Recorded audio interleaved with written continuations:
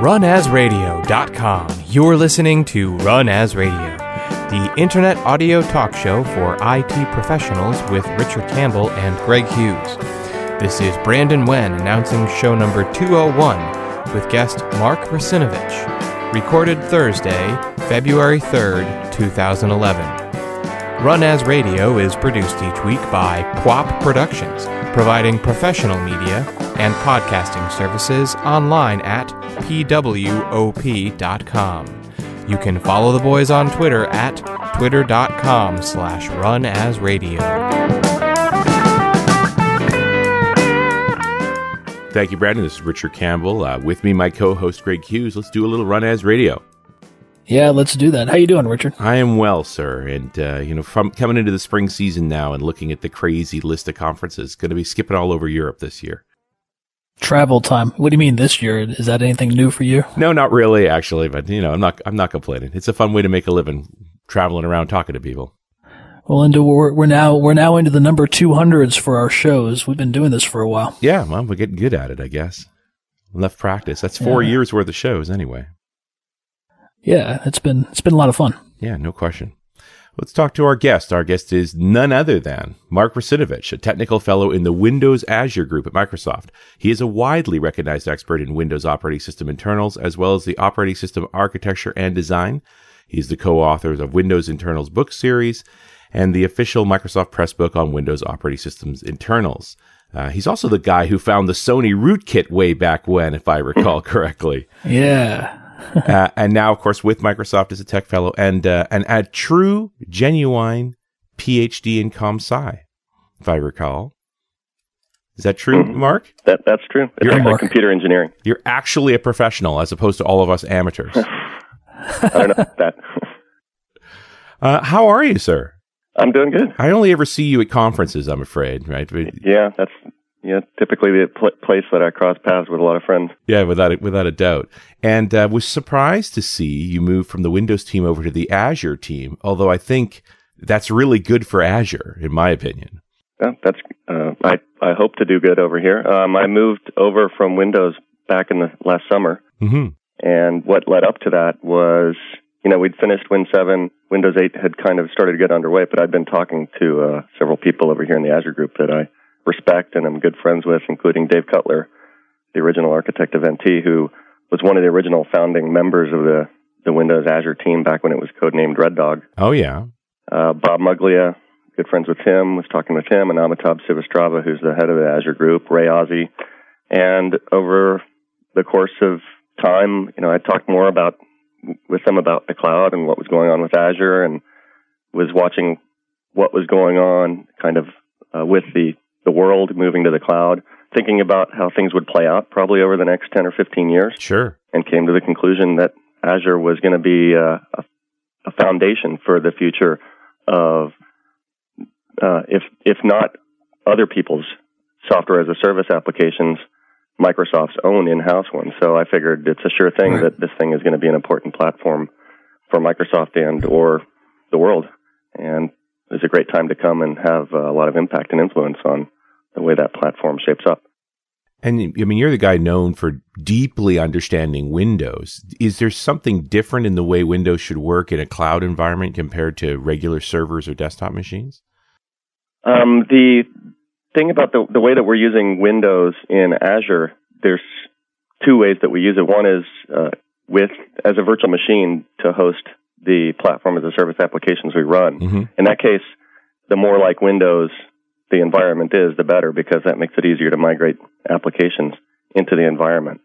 So, and as far as Windows working one way or another, really Windows is an arbiter of the virtual resources within that virtual machine for pieces of that application running in it. The parts that are more cloudish are the frameworks and APIs that allow them to take advantage of other cloud services. And part of that is the platform as a service features that Azure provides. And then the other way that we use Windows, of course, is as the host operating system. And in that case, this kind of led to Dave Cutler coming and believing that his expertise would be valuable in this, and that is that we don't actually run stock Windows as a host. We run something called Red Dog operating system. Oh, yeah. We don't actually run Hyper-V. We run the Red Dog hypervisor.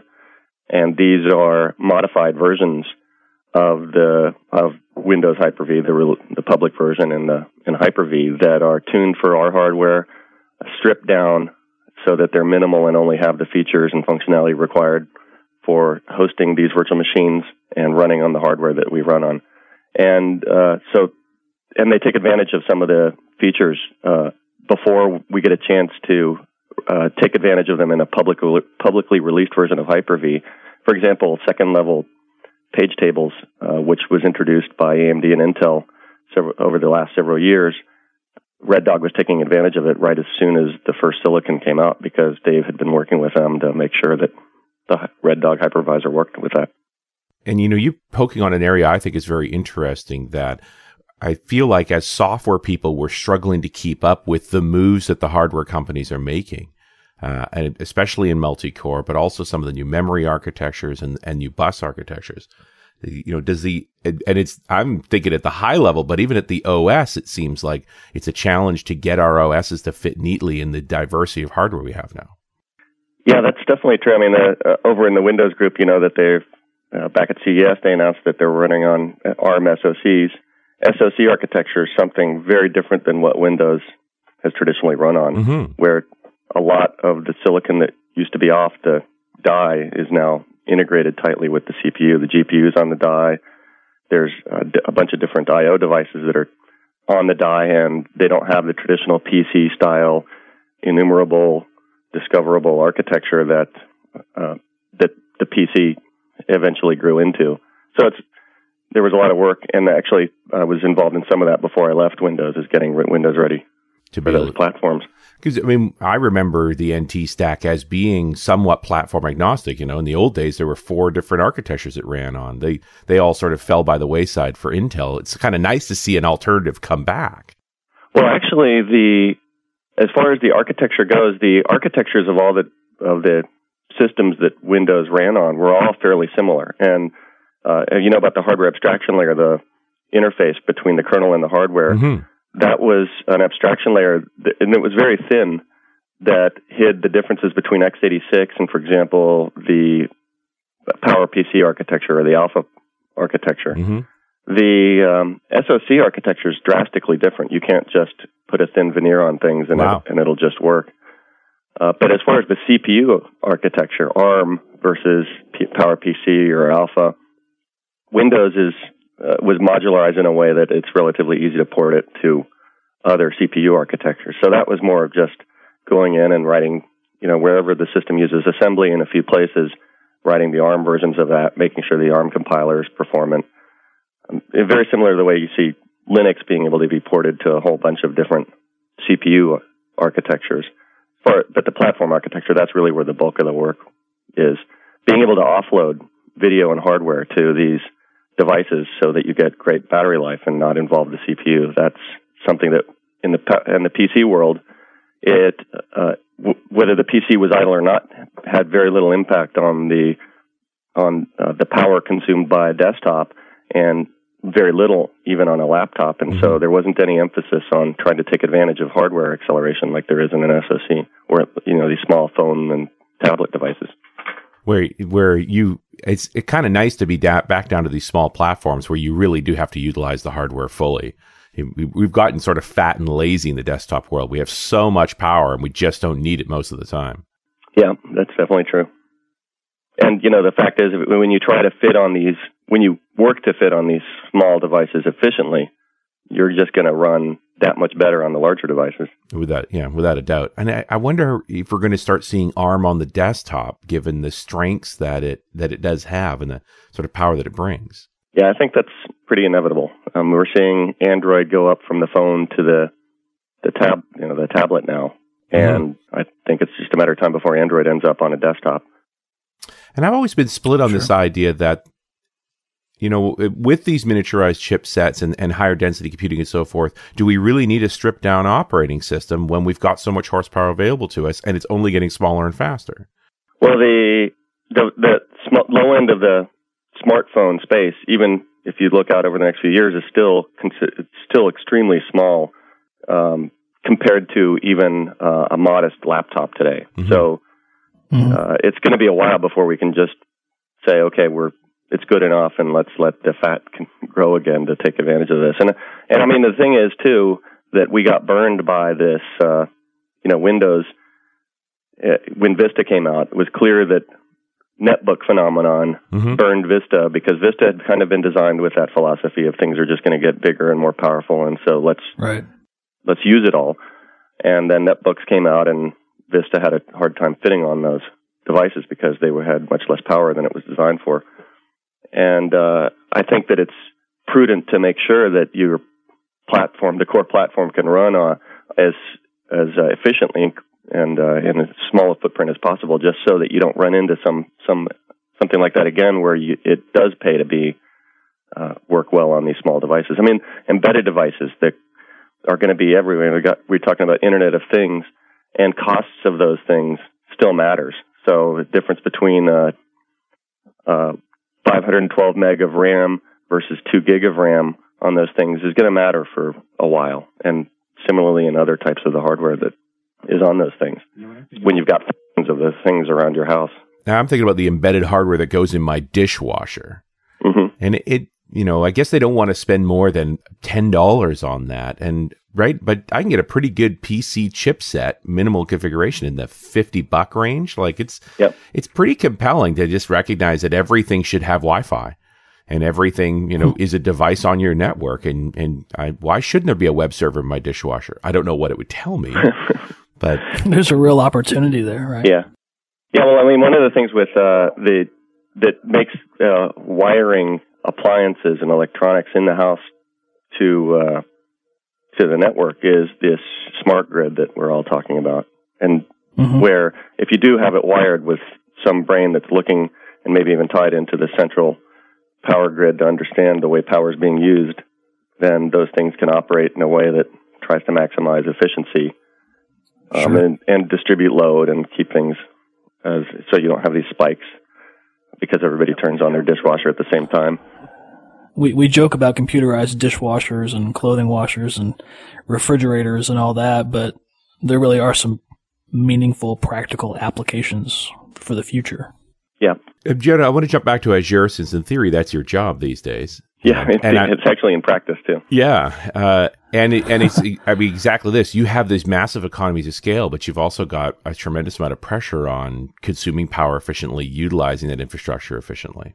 Yep. So Azure, we've got these massive data centers that we're creating around the world, and that's one of the benefits actually of cloud computing, is that we can apply our expertise in power management, in data center cooling, in data center power, such that we can get the most efficiency out of out of our devices and our data center hardware.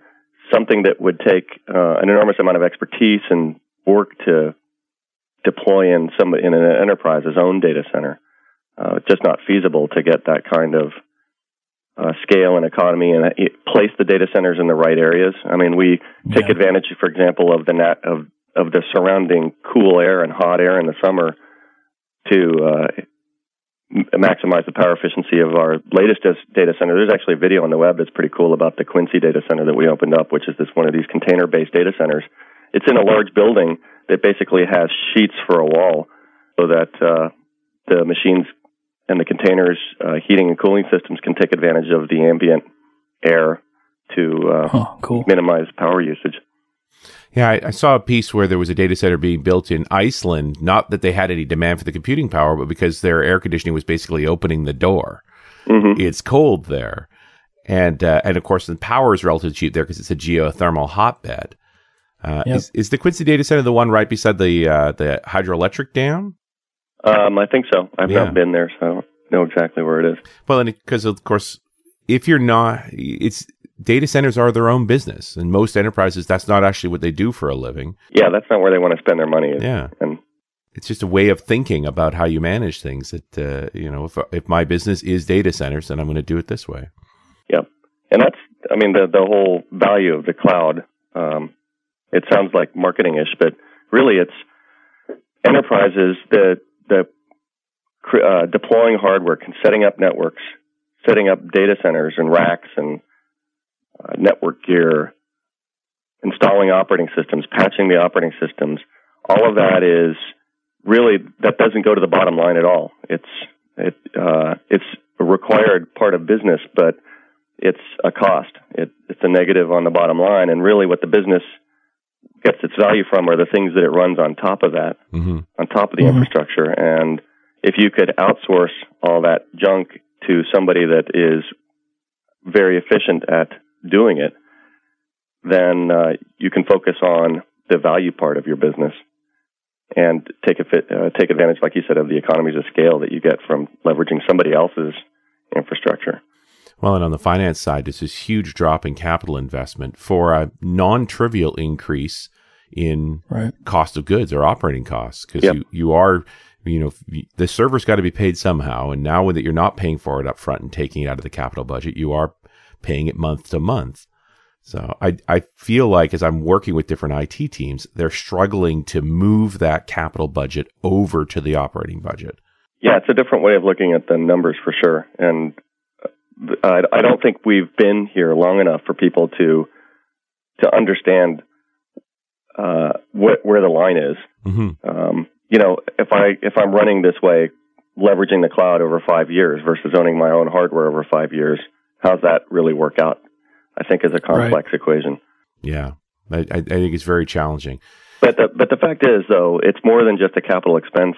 You're also the IT staff, the management burden, the operations overhead, all of that goes into that equation too, that you can pull out. I think people want to shoot for a zero-sum game, that I'm going to save enough money that it ends up, about equal, but I still get these additional scaling abilities and, responsiveness to demand. I don't know anybody who can provision a server faster than going to the cloud. Yeah. But you can't touch that. And I'm not seeing really careful elasticity. Folks are saying, hey, we're going to have a big weekend. Let's just double the allocation. Right. Because if it doesn't get used, it doesn't cost that much. But if you don't have it in place when you need it, then it is a big deal. And you just wouldn't do that if you owned your own data center. Yep. And I mean, that's the pay on demand and the ability to scale up and scale down, I think is, like you said, another attractive part of the cloud.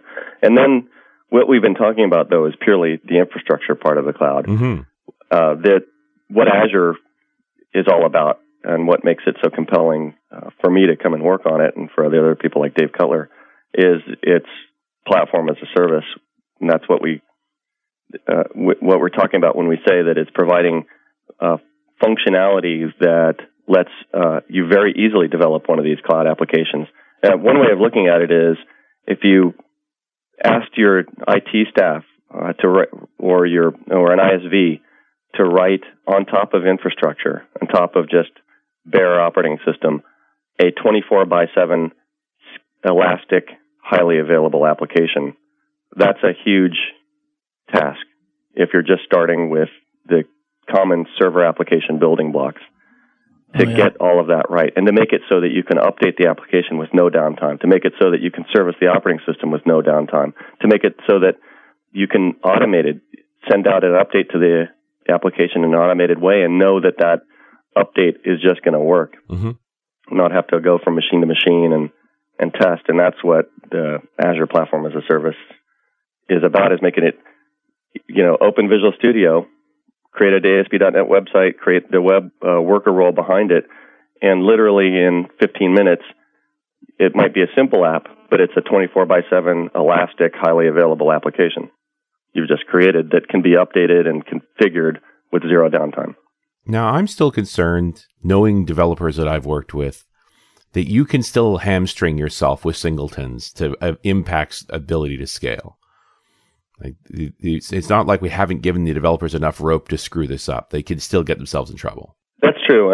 And Windows Azure, one of the ways that we encourage people to think about it and to stay away from patterns that are going to cause problems for them, where they fall into singleton behaviors, is the fact that our SLA is a multi-instance SLA. So if you really want to take advantage of 99.95 on Azure, you need two instances to be running concurrently.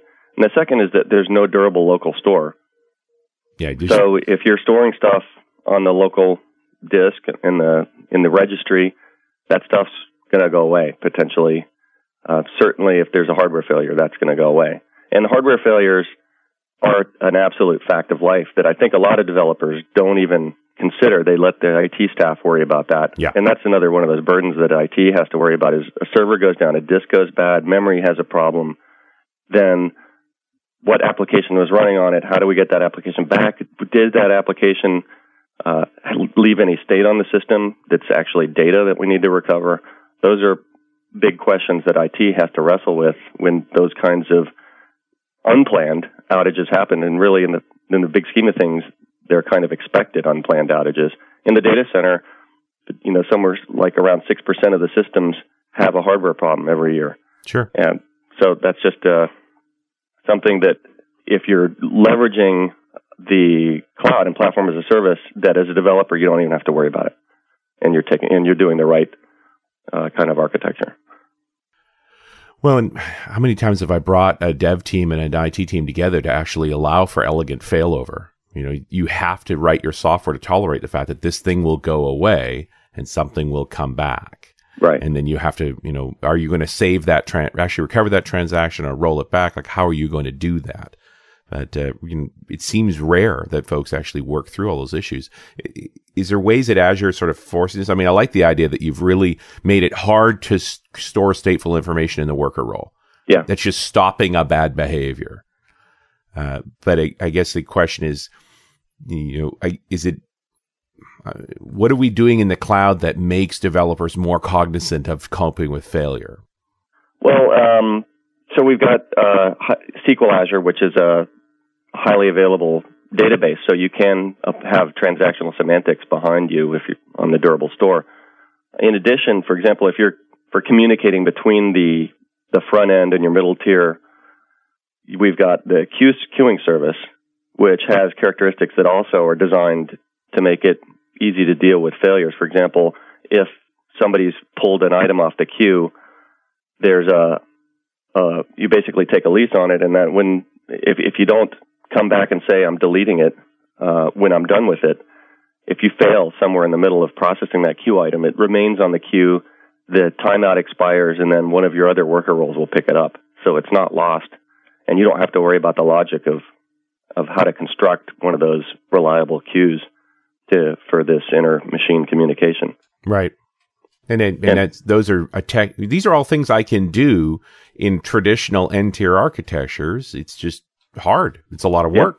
Yep. There's no voodoo here, but just you've made it a little easier.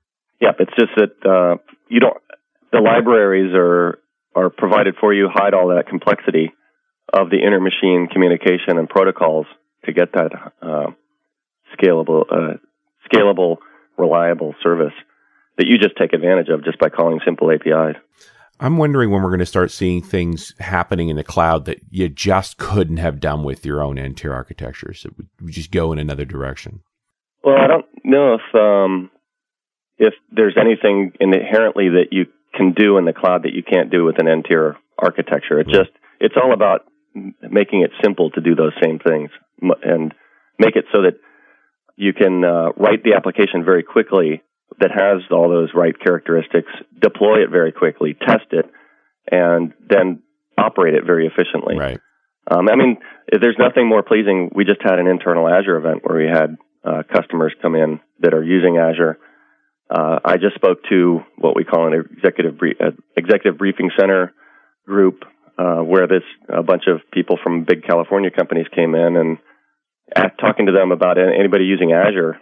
And a few of them had used Azure, asking them what they felt about it. And they were enthusiastic about the fact that they were able to create these line of business applications and in a couple of the cases, consumer-facing applications in a matter of, in one case, it was 90 days. They said it took them to go from the start to actually deploying it and using it, where they said it would have taken 9 months to a year if they'd done it in traditional ways on their, with infrastructure and having to manage all of that. We hear that time after time, that it's shaved off dramatic amounts of time on going from requirements to actually having an app running, delivering those requirements. I've also found that it's far easier to test an app in the cloud than it is to test an app in your own infrastructure. That's true too. I mean, you don't have to have a set of dedicated machines laying around that's your test set of machines. Right. And I think that's another really cool thing about Azure actually is what we call the development fabric, this on desktop cloud simulation where you can take presuming you're working with Visual Studio, and this is the way that you're writing your application inside of Visual Studio, you can launch your application, set breakpoints in various pieces of the N-tier architecture to see exactly what's going on. Mm-hmm. Launch it instantly. Set a breakpoint, find a problem, close the application, fix it, and relaunch it. And I mean, debugging in a traditional N-tier debugging environment, where at the minimum you're setting up a bunch of virtual machines and creating VLANs between them, and then installing debuggers on each one and trying to get things synchronized, that's order of magnitude more difficult. And just the whole ability to provision gear for a good load test only for the duration of the test, and then it all goes away. Right. You don't need to keep that stuff around. So, I find that extremely compelling and interesting places to go. There was some announcement about, 18 months ago or so, about Azure in a box? Yeah, that's something we're calling Windows Azure Platform Appliance. Okay. And we announced that, I don't know if it was 18 months ago or a little more recent. Yeah, just last year anyway. Yeah. I think we announced the first phase of it, which is called Interim Cloud Appliance. And that is a project that we're doing with Fujitsu, Dell, HP, and eBay to take Azure as it's running in Microsoft data centers and deploy it in their data centers. And where Microsoft is managing these instances of Azure in their data centers alongside their data center operators and service administrators so that they can take advantage of Azure on-premise for their applications. And eBay's planning on going big with this. Mm-hmm. At the same time, we're learning we're getting valuable experience in what does it take to have Azure be operable without Microsoft's involvement, which is a key part of the appliance vision, is that you buy the appliance from us, you deploy it in your data center, and it's basically like a traditional server from the perspective of our involvement. There might be occasional problems, but they should be as rare as what you experience with Windows Server and Microsoft Applications on Server, where at that point you call Microsoft support for help instead of having somebody there hand-holding or babysitting the thing. Sure. And we're not talking about, a home server-sized box that also runs Azure. This is a rack of gear. That's right. It'll be multiple racks of gear, actually, even in its smallest size. And we haven't figured out the size yet. That's something that we're working on. Yeah, but don't think beige tower. Don't think beige tower. And I know that there was an article, I think Mary Jo Foley article on the appliance a couple weeks ago, where there was a Microsoft person that mentioned that the appliance would go from as small as 4 machines up to some big number. It's definitely not going to be 4 machines. You're not going to see that for a long, long time. Right. And I really believe that the appliance itself is just a really key part of the Azure strategy. Mm-hmm. If you look at the public cloud, there's a lot of people that see the value in clouds, as we've been talking about, but for one reason or another, they don't want to put their data or applications up in a public cloud. Outside the premise, essentially. Outside the premise, right.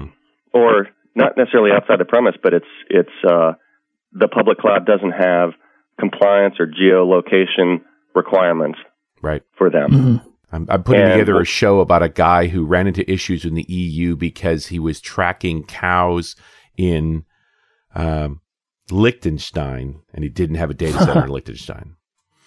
It's like Austria was too far.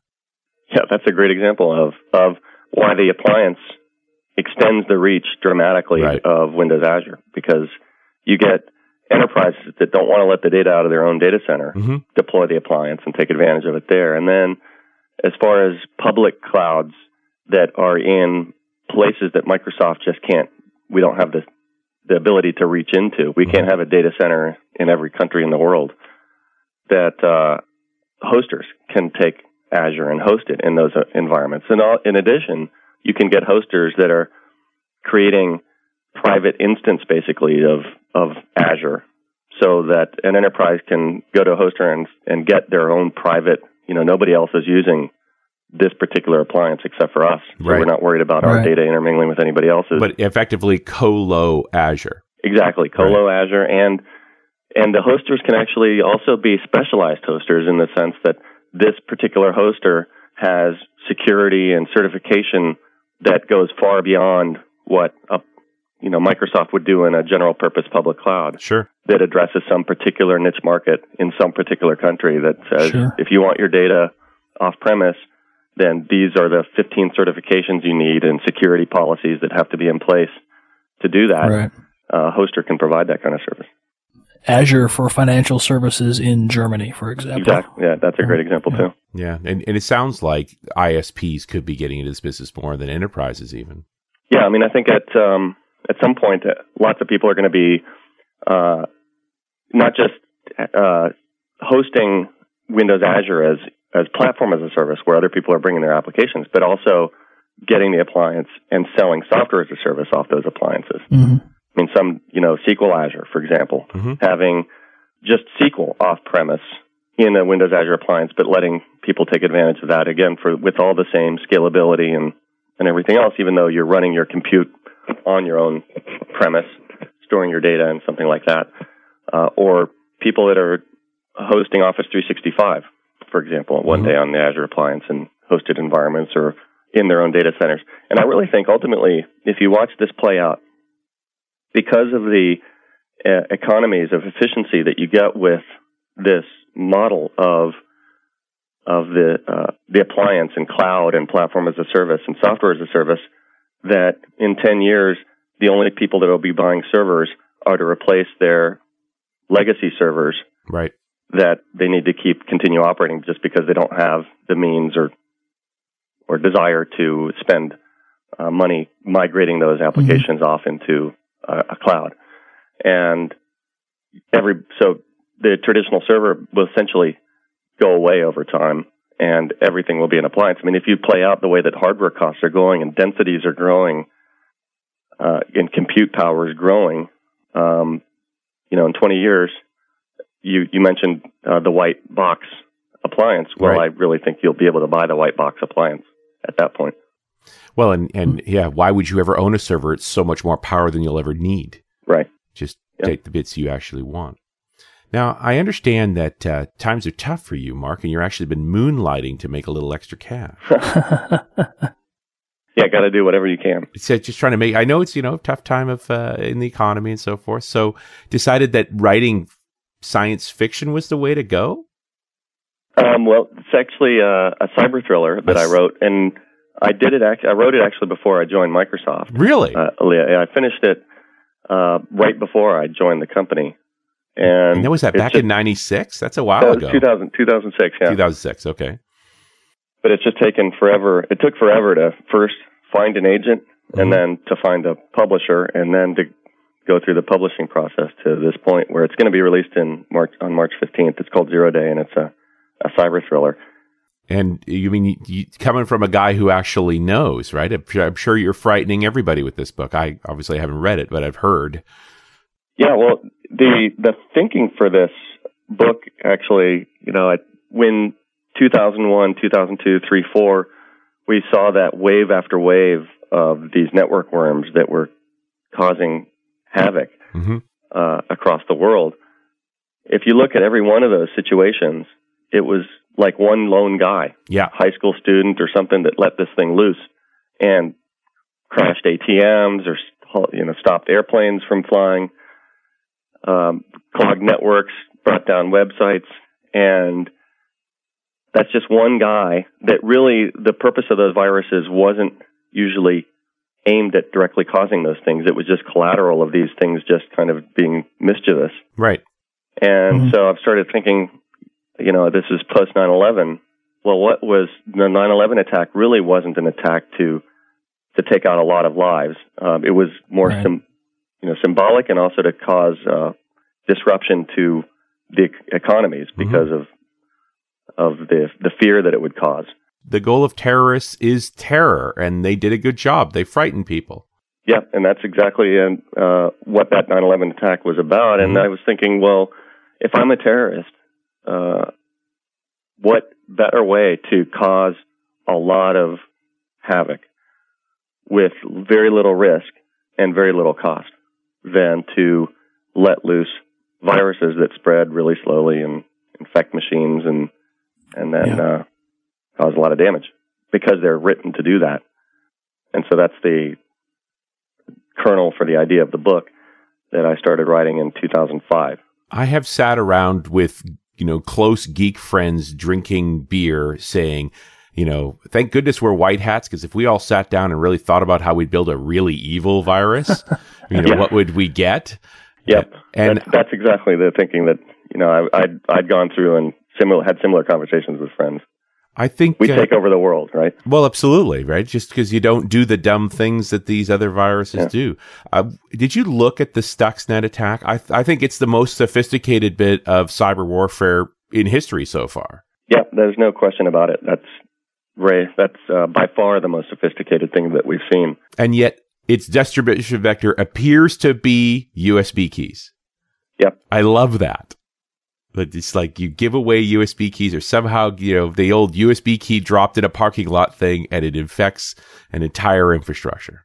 It's there's been study after study. I mean, that's one of the big vulnerabilities. Even if you can't take advantage of zero-day attacks or unpatched vulnerabilities to spread viruses without human intervention across networks, which, those kinds of vulnerabilities are being discovered all the time, and there were several 0 days that maybe weren't network spreading 0 days, but still security vulnerabilities that were taken advantage of by Stuxnet. That there's lots of cyber warriors around the world, in the United States, in China, in Russia, that are doing nothing but finding 0 days all day long. Sure. And not telling anybody about them, and then using them for these kinds of things. But the kind of ironic thing is, like you point out, that just dropping a USB key is a fantastic way to spread a virus. Yeah. There was a study done that I thought was really interesting a few years ago, where some guys doing security research went in front of a public building and handed out CDs that had a program that would phone home, and they just said, "Here, promotional CD. Here you go." And then the percentage of people that actually took that CD and stuck it in their computer that they got the signal from was a significant percentage. I think it was the majority of the people actually went and did that. You gotta love a social vector. Yep. Well, I'm looking forward to reading it. As soon as I saw it was going to be published, I jumped on the pre-order list, and it'll show up on my Kindle, I think, March 15. Awesome. Well, thanks for doing that. I hope you enjoy it. Yeah, and I'll let you know. Mark, thanks so much for coming to talk to us. All right. Thanks, Richard. Thanks, Mark. Greg. It's been a pleasure. And we'll talk to you next week on Run As Radio.